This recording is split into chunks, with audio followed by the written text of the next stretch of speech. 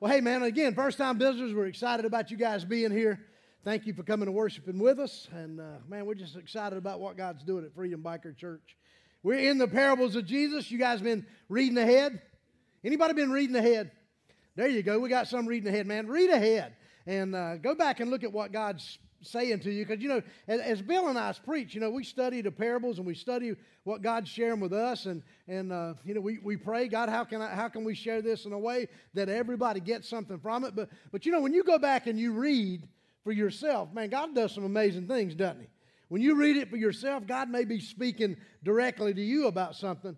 So right now we're in this, it's kind of like a mini-series within the parables, right? Sometimes Jesus did that, man. He was speaking to the religious leaders and to the chief priest. And we're in a little section right now in Matthew 21 where Jesus shared 3 parables specifically with the chief priest and the religious leaders. And it's getting time in here, man. It's the last week before His crucifixion, right? It's called Holy Week or Passion Week. And Jesus has gone into the temple, right? Isaiah prophesied that Jesus would ride into the temple on a donkey. So He goes in the whole city, man. Imagine Fayetteville riding through downtown Hay Street, Jesus riding on a donkey, and all of Fayetteville comes out, right? 200,000 people, however many we got in Fayetteville now. All 200,000 are there just shouting, Hosanna, Hosanna to the Son of David. Imagine that for a minute, right? Almost like the Super Bowl this afternoon, right? You got all these people gathered together shouting over 2 teams fighting over a football and who's going to win the Super Bowl. You know, imagine that crowd shouting at Jesus, Hosanna, Hosanna to Jesus. That's pretty awesome, isn't it? Man, it was freaking the chief priest and the religious leaders out. It was freaking them out. Jesus goes in the temple. He sees in the temple that they're extorting the people, right? They're selling pigeons and selling doves and selling stuff, man, and charging the people more than they should have for sacrifices. They're exchanging money, you know, and charging people more for the money exchange than they should have. They were just extorting the people. And what did Jesus tell them? He didn't say nothing at first. He was furious. What did He do? He made a cord of whips, started turning tables over, and started driving them out of the... Imagine that, man. Jesus is driving these people out of the temple. And He said, my house will be called a house of prayer for all people. Right? I can't imagine Jesus getting mad, right? Can y'all imagine that?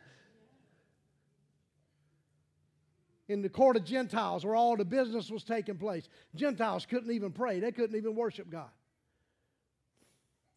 Man, it made the chief priests and religious leaders, they're burning with anger, man. I mean, they are burning up, right? They couldn't do anything because the people thought Jesus was a prophet. But they're burning up inside.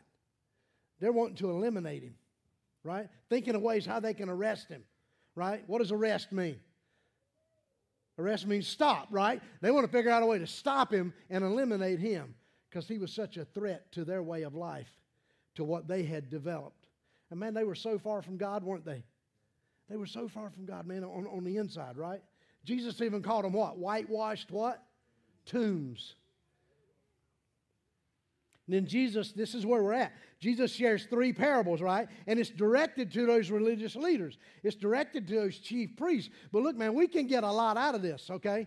Now, how does it relate to us? How can we get out of it when it's directed to chief priests and Pharisees? There you go. Y'all didn't hear David this morning. He said, look, we're all a little bit of Pharisee in us, aren't they? Huh? Ain't we got some Pharisee in us? Ain't we got a little religious leader in us? It's my way. You know, the Bible says there's a way that seems right to a man, but that way leads where? To death. Man, we're all there at some point in time, right? I was. When I got saved, there was things I believed about the Bible, and until I got into God's Word and started looking at it myself, it was like, whoa, man, are you kidding me? Now, who's going to change? Me or God? I had to do some changing, right? Now, God helped me do that. God did that in me. But Jesus shares these 3 parables. The first parable was about the parable of the 2 sons, right? Y'all remember what was that about? One word starts with an O. It's about obedience, right? One son says, no, Dad, I'm not going to go work in the vineyard today. But then he was convicted. He changed his mind. He went. The other son, oh, yeah, Dad, I'll be glad to help you out. He never shows up. I mean, that's what it's about, man. It's just, look, you know what obedience is? What's obedience? It's real simple. It's doing what the Father told us to do, right? Doing what God told us to do. Not all this other stuff. No, just do what God's told us to do. And you know, it's so crazy, man. God gave us an instruction manual to follow so we would know what to do. We wouldn't forget. Right? Called the Bible. And then he gave the second parable, the parable of the evil tenants. This is a little bit more detailed. This is where a landowner, he built this magnificent Taj Mahal vineyard, right? Had a wine press in it, built a wall around it, had a watchtower for security. Some of the best grapes in the world, probably from Italy, right? Bible didn't say that, I just made that up. But I mean, if you're going to make a Taj Mahal vineyard, you ain't going to go to Walmart and buy your grapes, right? I mean, that ain't happening. I mean, you're going to have some good wine, right? You're going to have a good harvest, right? And he rents it out, you know, typical, there's sharecropping going on. He rents it out to some evil tenants. Now, why were they evil? Well, later on, after some time, the owner, he wanted his part of the investment, right? Hey, I got a Taj Mahal vineyard down there, man. It must be a good harvest. So he sends his servant to get his portion of the harvest. What do? They killed his servants. Then he sends more servants. What did they do with them? They killed them too. So then he said, hey, son, come here. Go down there and get our money. He sends his son down there. What did they do to the son? You see the parallel here? Now, the religious leaders know what's going on. They know Jesus is talking about them, right? It's crazy. The landowner was God. The vineyard are the people of Israel. The tenants were the chief priests and religious leaders of Israel. The owner's servants were those in the Old Testament, right? Isaiah, Jeremiah, Amos, Micah, some others who were killed, martyred for God. The owner's son was who? Jesus. And then those who are going to take the place of the evil tenants, because that's what Jesus said. Look, I'm going to remove you. He even asked the religious leaders, man, what do you think the owner should do? And they said, those wretches should be dealt with harshly, right? But they knew, man, they knew in their heart who he was talking about. And it's a foreshadowing here. Jesus is foreshadowing the coming of who? Look at your neighbor and say, that's you, Bubba. Jesus is foreshadowing the church. Jesus is foreshadowing those who would come, who would produce a harvest, those who would produce fruit, those who wouldn't steal from him, right? Because basically that's what they were doing. Those evil tenants had stolen from God and had created their own form of religion, right? And two takeaways from that, man. Two takeaways from that for me was, what am I doing with what God has given me? Do we really own anything? We don't own anything. Everything, you know, your kids aren't even yours. Everything we have on this earth, man, has been given to us by God to glorify Him. And when you start looking at possessions, when you start looking at things like, hey, this is God, and God has just given this to me for a specific time on earth to glorify Him, man, that changes everything, doesn't it? Look, Luke 12:48 says this, to whom much is given, much will be required. What have you been given? What have we been given? Man, we've been given life. I've been given salvation. I've been given restoration. I've been reconciled to a holy God, right? Look at all that God has given us. Let's just put the kickstand down. Here's a whole different sermon. You're getting 2 for nothing today, okay? Look at all that God has done just with Freedom Biker Church. Look at what God has done. Look at how God has blessed us. Man, do you know we are blessed? Oh, my Lord, man, we are so blessed. What are we doing with what God has given us? We can't just sit on that. No, man, we got to go. We're here. God called us to the biker community. Somebody rides a motorcycle, Man, you need to go tell them about Jesus, and hey, there's a place for you. That's why we're doing this. That's why we're passing out cards. That's why we're out in the community. That's why we're doing what we're supposed to do. But look, we got to be more passionate about that. JD, you're going to scare people to death. I hope so. I hope we scare them to Jesus. Rather than them die and miss Jesus. Okay? Because, guys, we've been blessed. Has God blessed your family? Has God blessed you? Then, man, we need to repay God. Now, you can't pay God, right? But I want to glorify God because of how God's blessed me, right? It's kind of symbolic of that sharecropping deal, right? And then here's the second thing, man. Where's the fruit of God in our life? Where's the fruit of the harvest in our life? God is blessed. Okay, God's blessed us. He's given us that Taj Mahal vineyard in our life. Where's the fruit? Because if there's no fruit, there's no what? There's no harvest. How do you give God something you don't have?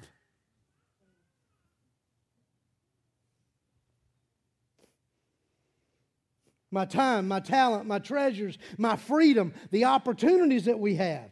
How am I using that to give back to God? And that's three ways, man. We've been talking about it forever.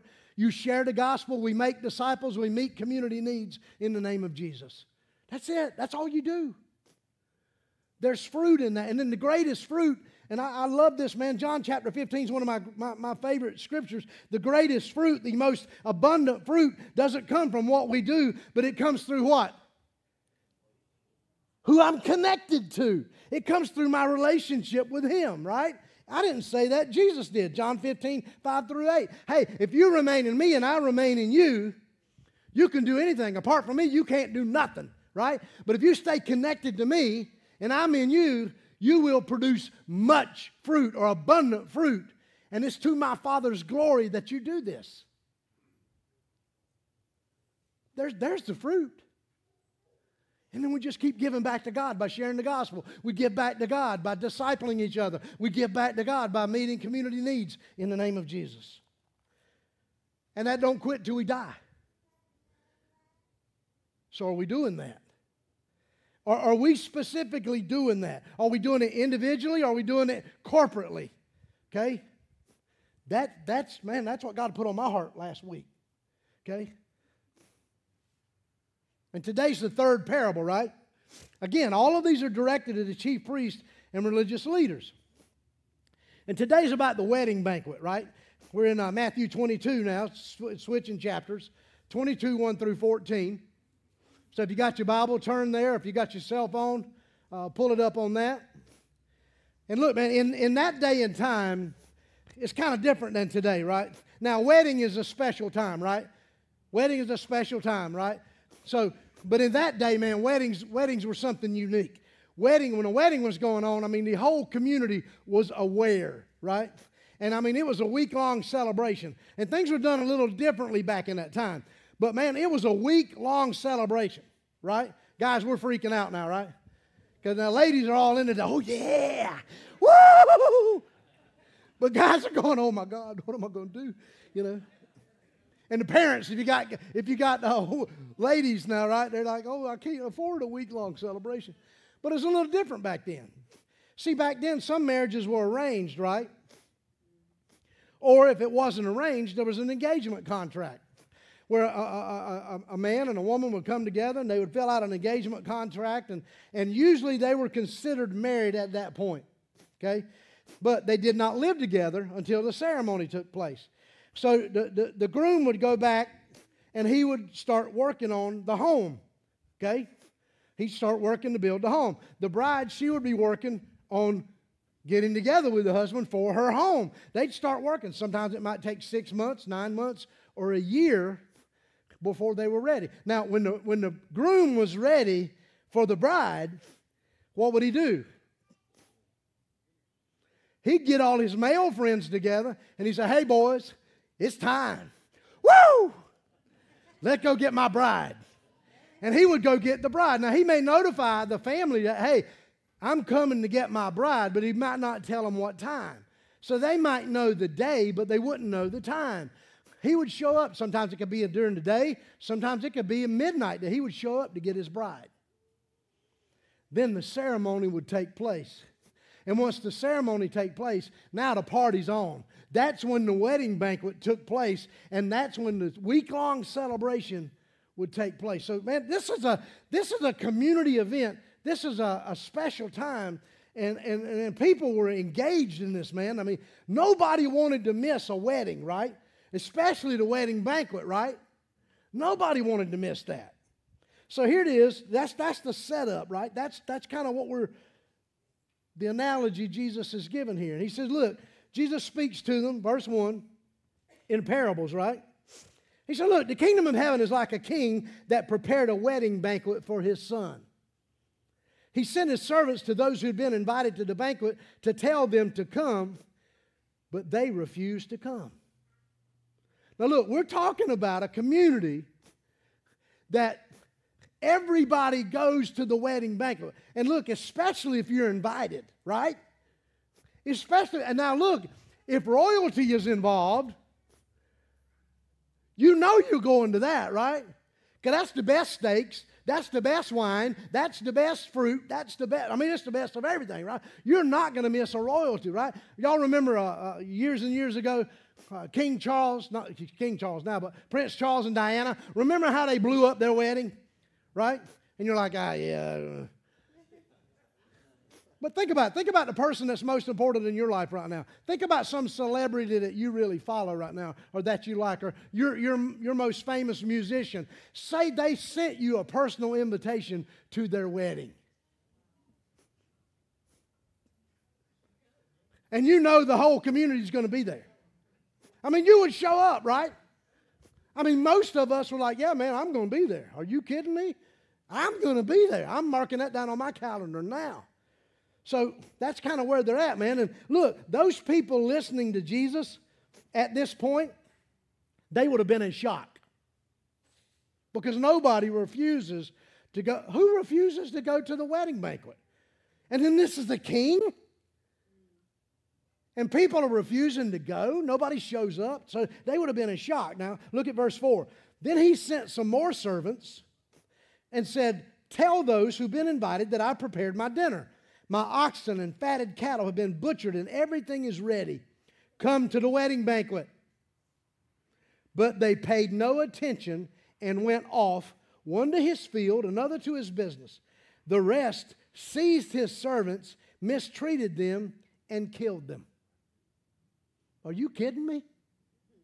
The king sends servants to those who, now think about it now, they've already been invited.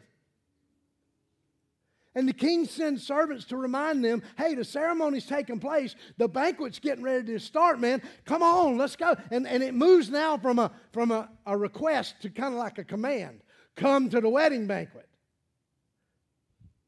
Again, this is king, this is royalty, right?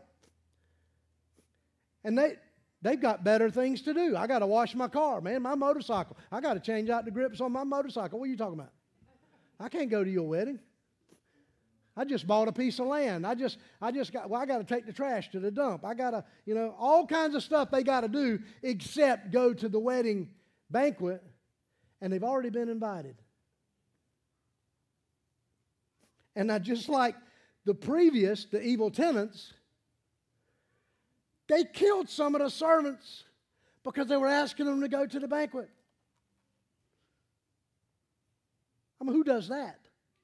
You're invited to a royal wedding and you're going to kill the messenger to invite you? That's just blatant, spit in your face opposition, isn't it? That's just pure rebellion, right? The king hears God the Father, isn't he? Who is the son that the wedding banquet is for? Jesus, right? Who are those who are personally invited to the wedding feast? The people of Israel, the chief priest, and the religious leaders, right? The king's servants, again, were the prophets of God that were martyred, killed just for sharing God's word. Just for sharing the word of the Lord says. The word of the Lord says. And in the wedding feast is the marriage supper of the Lamb. Y'all ever heard of that phrase before? The wedding banquet. The wedding banquet is the marriage supper of the Lamb. This is when Jesus comes to get His bride. Jesus comes to get His bride. Bam! All of Christ's followers. Okay, let me say it that way. Not those who believe in Jesus. No, all of Christ's followers are united with Christ finally in heaven, and the wedding banquet takes place. That's the marriage supper of the Lamb, guys. Man, that's going to be an awesome time, isn't it? The king, man, verse 7. The king was enraged. I mean, can you imagine that? I mean, think about it. You're having a banquet for your son. You've sent out the invitations. You've done all this work. You've just been gracious to send these people, to send these folks out, okay, to invite them to come, and they kill your servants. So the king is furious. He sends his army and destroyed those murderers and burned their city. So the king retaliates, right? Now, some theologians and some commentaries said this might be in reference to the Romans' destruction of the temple in 70 A.D. You know, and God doesn't personally come down and destroy. What does He do? God raises up other people, right? Remember in the Old Testament when the Chaldeans or the Assyrians or the Medes and the Persians would come in and take over Israel because Israel was disobedient? This is what God's doing right here. And, you know, really, it doesn't matter what it is. Look, man, here's what it is. God is not going to tolerate disobedience but so long. He's not. And look, you may get away with it. We may get away with it on earth. But you know what? There's a payday coming. When we leave planet Earth, we are going to stand before a holy God one day, and nobody else is going to be there to answer for you or for me. And we're going to have to give an account to God of everything that we've done, everything we've said. That's kind of scary. Galatians 6, 7, and 8 says, people will reap what they sow. It may be in this life, but it's definitely going to be in the next. Okay? Then in verse 8, he said to his servants, the wedding banquet is ready, but those I invited did not deserve to come. So go to the street corners and invite to the banquet anyone you find. So the servants went out into the streets and gathered all the people they could find, the bad as well as the good. And the wedding hall was filled with guests. Now, by this time, the religious leaders, they've caught on. The chief priests have caught on, right? Because it's very similar to the last evil tenants. And they knew what was going on. So they've kind of caught on. Man, to tell religious leaders, to tell the chief priest of Israel that you don't deserve to come to the banquet, you don't deserve to come, you don't deserve heaven. Man, that was like cutting out their heart. Okay? Because in their mind, they were the epitome of righteousness. In their mind, they were the epitome of those who should have been there, right? They thought they were more worthy. They thought they were more righteous than anyone. And you're going to go invite anybody? Anybody can go to the banquet in my place?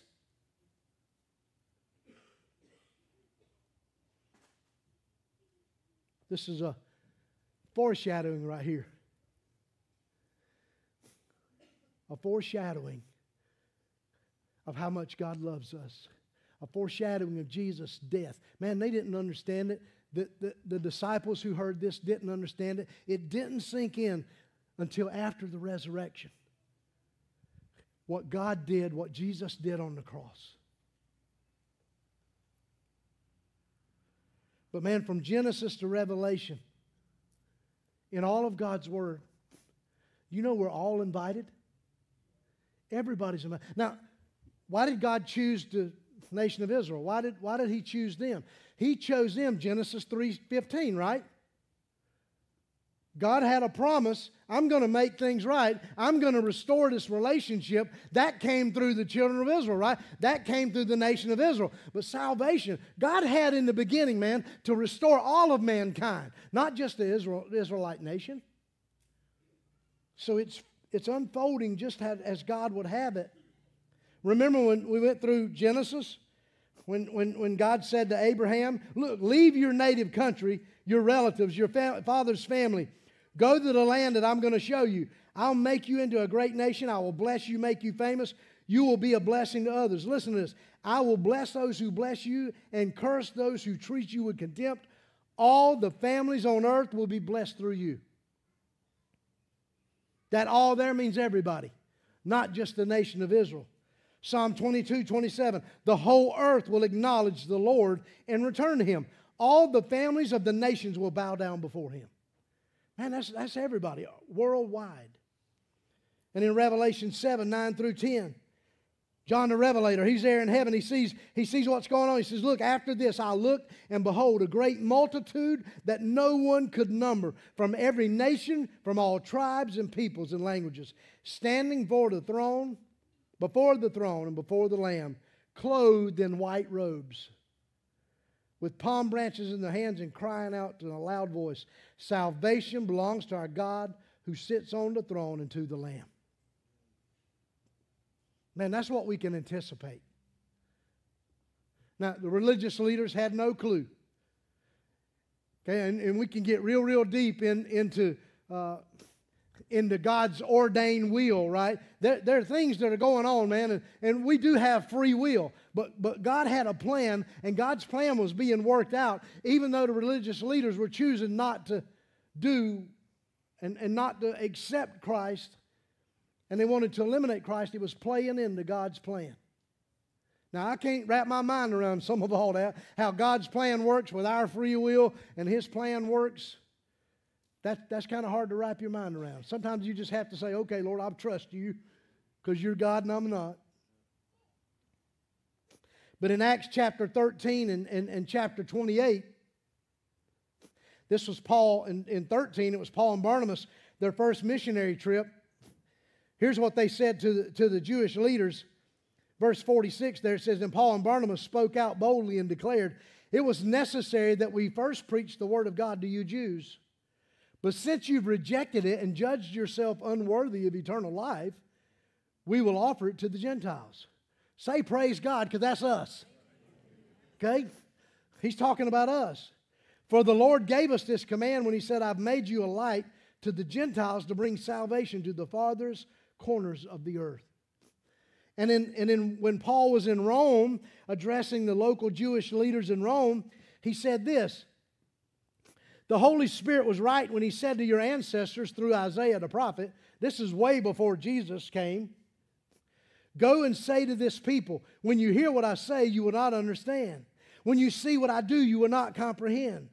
For the hearts of these people are hardened, and their ears cannot hear, and they have closed their eyes. So their eyes cannot see, and their ears cannot hear, and their hearts cannot understand. And they cannot turn to me and let me heal them. So I want you to know that this salvation from God has also been offered to the Gentiles. Say, praise God again, that's us. And they will accept it. And remember now, the kingdom, the wedding hall, or the hall there at the king's palace, it's filled to capacity. Okay? Look at verse 11. When the king came in to see the guests, you know, the kings, you know how the wedding party comes in, right? We're having this wedding banquet. Everybody's gathered, you know. They're eating finger foods, waiting on the wedding party to show up. And now the king arrives, right? The king and all his entourage. He shows up and he's walking around greeting people, right? So when the king came in to see his guests, he noticed a man there who was not wearing wedding clothes. Then he asked, how did you get in here without wedding clothes? Notice this. How did you get in here without wedding clothes, friend? Now, this might have been somebody he knew, or he just might have been gracious, right? The man was speechless. God didn't say anything. Now, what in the heck is this thing with wedding clothes? What's the deal with wedding clothes? People who were invited by the king, they would have been prepared. They had plenty of time to prepare, right? They had plenty of time to go down to, Men's Warehouse and get them a suit or two, right? or go wherever you go to get your suit. They had plenty of time, ladies, to go get your dress and prepare for the wedding banquet. But when the servants went out and just started inviting anyone, a lot of people, hey, I said the good and the bad, right? I mean, some poor joker on the street corner, man, he ain't got no threads to show up for a royal wedding. So the king is giving them wedding garments to show up. The king is giving them a suit. Here you go, wear this when you come. Here's your dress, here's your suit, here's your robe. Notice when we read in Revelation 19, it said this great multitude were wearing white robes.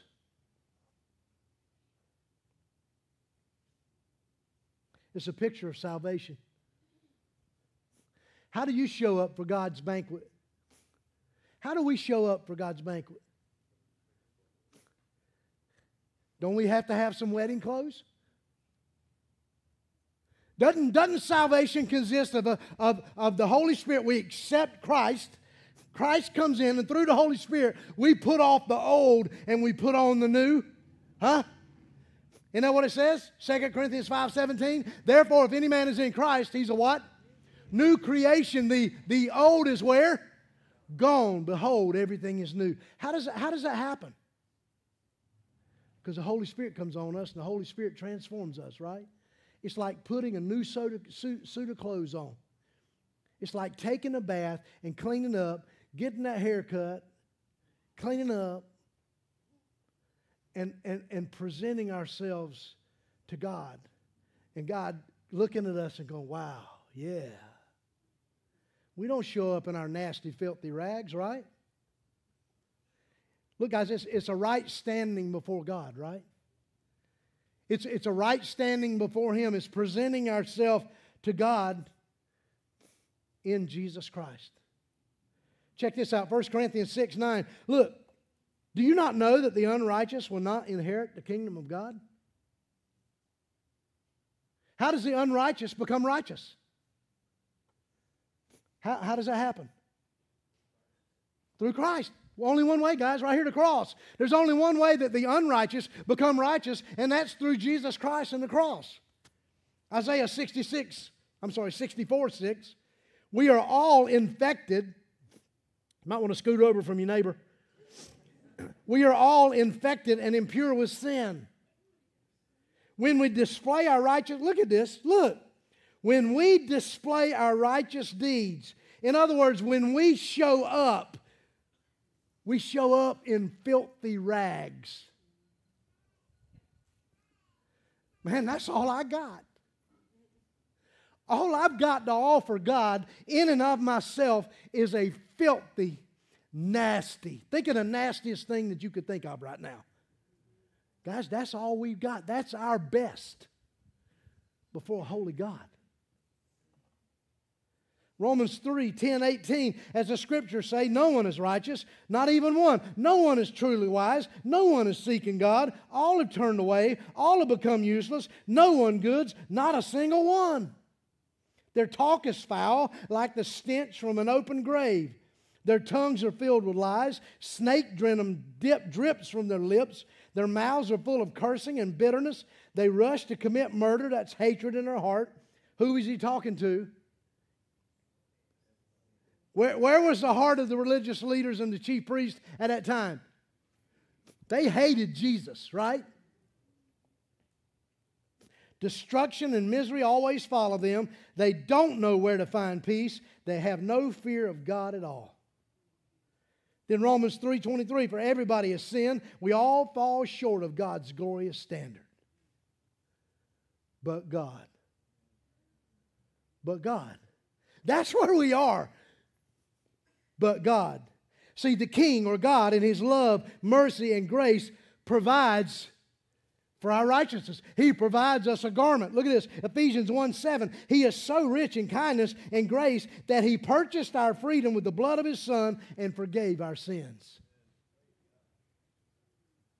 Ephesians 2:8-9. For it's by grace you've been saved through faith. And it's not from yourselves, it's a gift of God. Not by works so anybody can boast. It's nothing we did, nothing anybody did.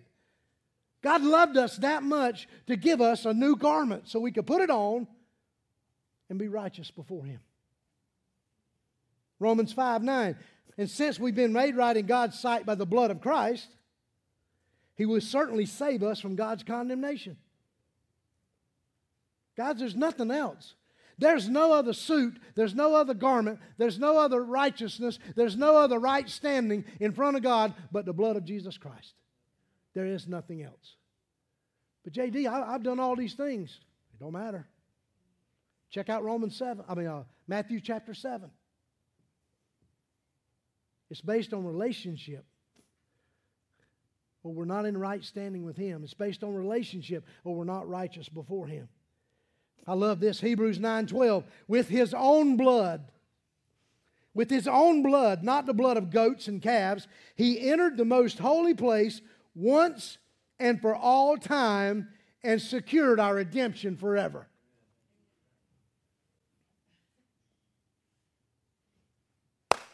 It's done. It's done.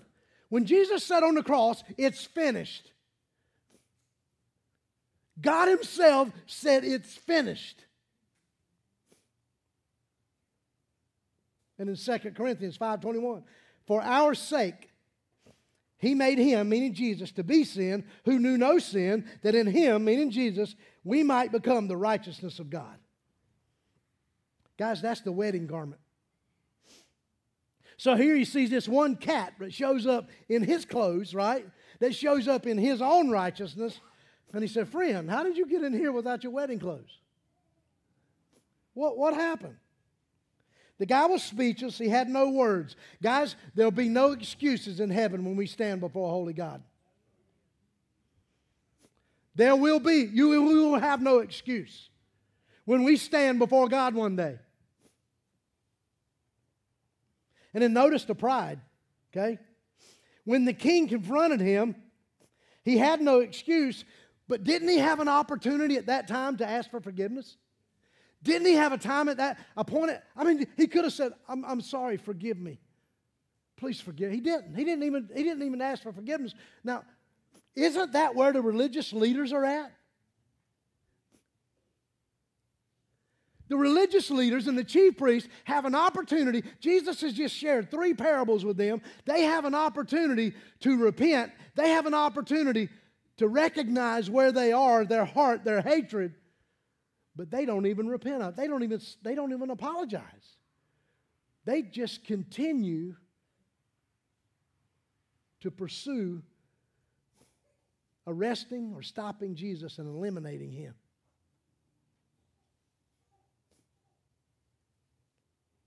And in verse 13 and 14, the king told his attendants, tie him up, hand and foot, throw him outside into the darkness where there will be weeping and gnashing of teeth. Have y'all heard that in the Bible before? Have you heard that phrase in the Bible? Anytime you hear that phrase in the Bible, man, what's that a picture of? That's a picture of separation from God, a place called hell.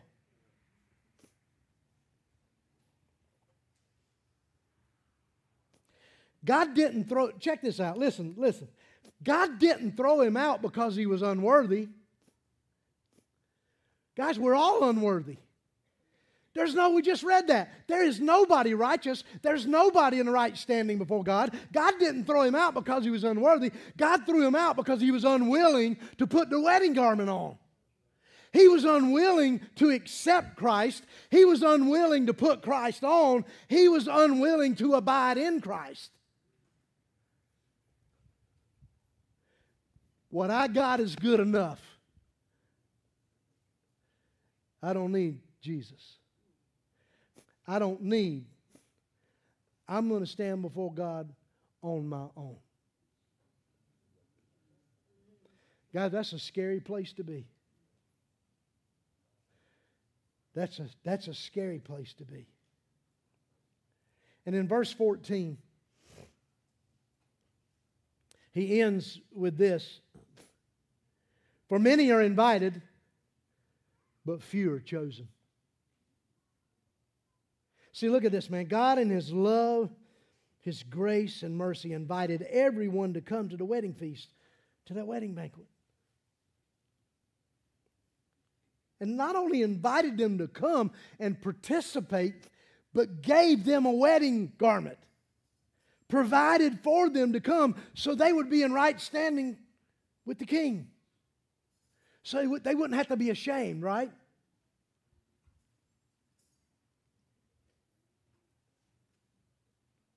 Are we willing to accept Christ, to put Christ on, abide in Christ, so we can participate in the celebration of the marriage supper of the Lamb? See, the only way we're going to be willing to participate is if we have accepted Christ, we've put Christ on, and we're abiding in Christ. Anything less, guys, we're not welcome. And it kind of sums up the parable right here. That's the whole point, right? The whole point of that is in that one little verse, verse 14. Many are invited to accept Christ, to put on Christ, to abide in Christ, and celebrate with God the Father for eternity. But few are chosen because they're simply unwilling to do so.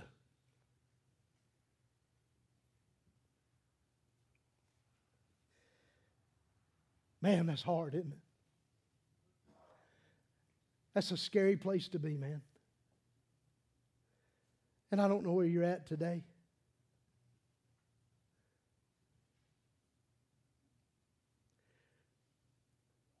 But God, in His love and His grace and His mercy, listen to this, God is not willing to lose you. Do you know God would rather have you in any situation on earth than to lose you for eternity? See, God's okay. God's okay if cancer takes over your body, if it causes you to put on the garment. God's okay for that automobile accident to take place if it causes your husband to put on the garment. God's okay, man, to lose a child if it causes you to put the garment on.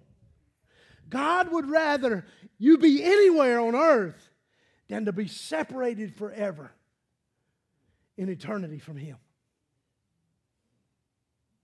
Guys, that should wake us up. And I got friends, and you got friends, and we got a community of people in Fayetteville. They don't know. They're not willing to put the garment on because they don't know. Some don't know. Some do know, and they've just been rejecting, right? They've been denying. Guys, it's up to us. It's up to us to tell them. It's up to us to plead with them. It's up to us to share the gospel, to disciple, and to meet community needs in the name of Jesus. Because one day, man, when we stand before a holy God, I don't want to hear, man, that those over there, JD, they're going to go to hell. You had an opportunity, but you didn't share. You didn't disciple. You didn't meet community needs. And man, that's real. That comes from Ezekiel 36. Do you know the opportunities that we have that we choose not to take, their blood's going to be on our hands. God's Word says that. I don't want that blood on my hands. Do you? Man, that should drive us right there. That should drive us to make sure that we're sharing. And I want to end with this. John, you come on. Ephesians 4, 22 and 24. Check this out.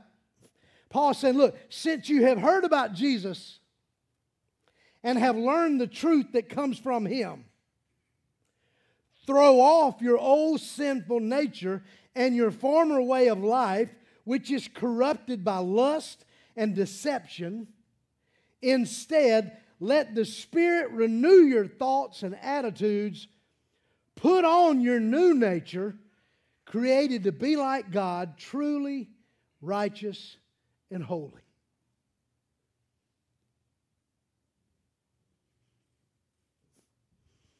Man, that's where we need to be today. I'm taking off the old. I'm accepting Christ, first of all, right? I accept Christ by asking for forgiveness. Lord, I'm stupid. Help me. I accept I accept your gift, God. And you take it and you put on Christ. You take the old off. You put on Christ. Jesus, I can't do it. I don't know how to do it. I'll help you, son. Just surrender to me and I'll help you. You ever had your little 2-year-old, 3-year-old trying to get dressed? Huh? That's a sight, ain't it? Huh? You dress them. That's what God does with us. He dresses us. And He makes it right. Man, today, I don't know where you're at. Have you accepted Christ? Have you accepted the gift? Have you put Him on? See, it's not enough, man, just to have the gift at home sitting on the shelf. So when you get sick one day and you're in the hospital and that time comes, then you say, hey, go get that gift that's in the closet. I might want to put that on now. I don't believe it works that way. Do deathbed conversions happen? Yes, they do. God is a God of grace and mercy. I believe that happens. But the Bible says today is a day of salvation. So if you know today is the day of salvation, then what are you waiting for?